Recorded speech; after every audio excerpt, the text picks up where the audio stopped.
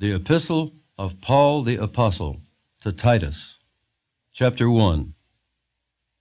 Paul, a bondservant of God and an apostle of Jesus Christ, according to the faith of God's elect and the acknowledgement of the truth which accords with godliness, in hope of eternal life, which God, who cannot lie, promised before time began, but has in due time manifested his word through preaching, which was committed to me according to the commandment of God our Savior, to Titus, a true son in our common faith, grace, mercy, and peace from God the Father and the Lord Jesus Christ our Savior.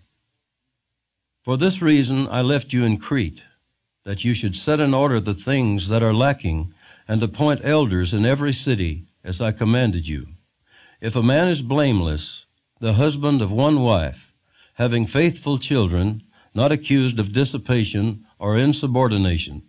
For a bishop must be blameless, as a steward of God, not self-willed, not quick-tempered, not given to wine, not violent, not greedy for money, but hospitable, a lover of what is good, sober-minded, just, holy, self-controlled, holding fast the faithful word as he has been taught, that he may be able by sound doctrine both to exhort and convict those who contradict. For there are many insubordinate, both idle talkers and deceivers, especially those of the circumcision, whose mouths must be stopped, who subvert whole households, teaching things which they ought not, for the sake of dishonest gain. One of them, a prophet of their own, said, Cretians are always liars, evil beasts, lazy gluttons. This testimony is true. Therefore rebuke them sharply, that they may be sound in the faith, not giving heed to Jewish fables and commandments of men who turn from the truth.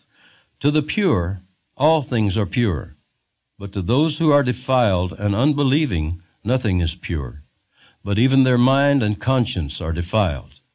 They profess to know God, but in works they deny him, being abominable, disobedient, and disqualified for every good work.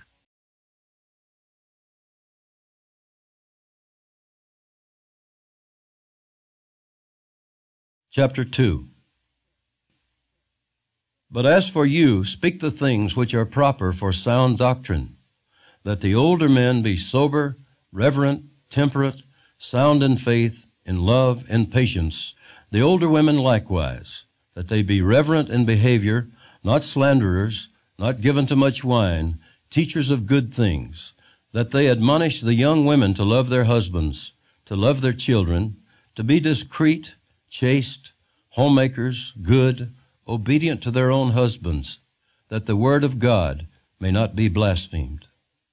Likewise, exhort the young men to be sober-minded, in all things, showing yourself to be a pattern of good works, in doctrine showing integrity, reverence, incorruptibility, sound speech that cannot be condemned, that one who is an opponent may be ashamed, having nothing evil to say of you. Exhort bondservants to be obedient to their own masters, to be well-pleasing in all things, not answering back, not pilfering, but showing all good fidelity, that they may adorn the doctrine of God our Savior in all things.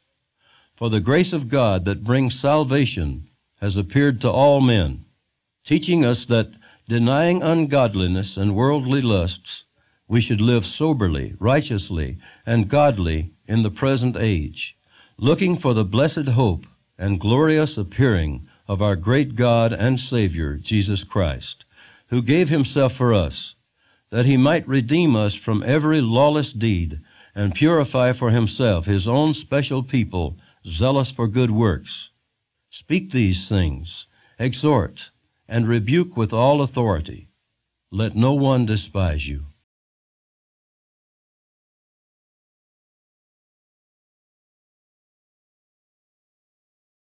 Chapter 3. Remind them to be subject to rulers and authorities, to obey, to be ready for every good work, to speak evil of no one, to be peaceable, gentle, showing all humility to all men. For we ourselves were also once foolish, disobedient, deceived, serving various lusts and pleasures, living in malice and envy, hateful and hating one another. But when the kindness and the love of God our Savior toward man appeared, not by works of righteousness which we have done, but according to his mercy he saved us, through the washing of regeneration and renewing of the Holy Spirit, whom he poured out on us abundantly through Jesus Christ our Savior, that having been justified by his grace, we should become heirs according to the hope of eternal life.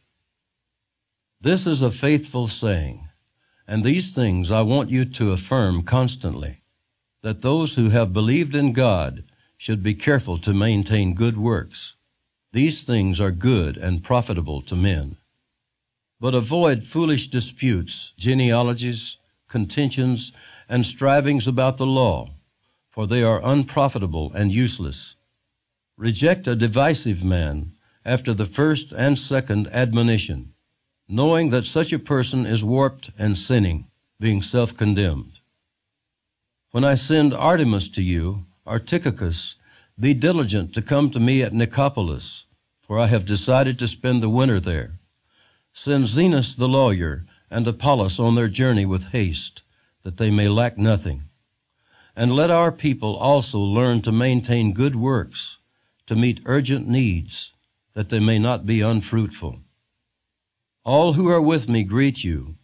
Greet those who love us in the faith. Grace be with you all. Amen.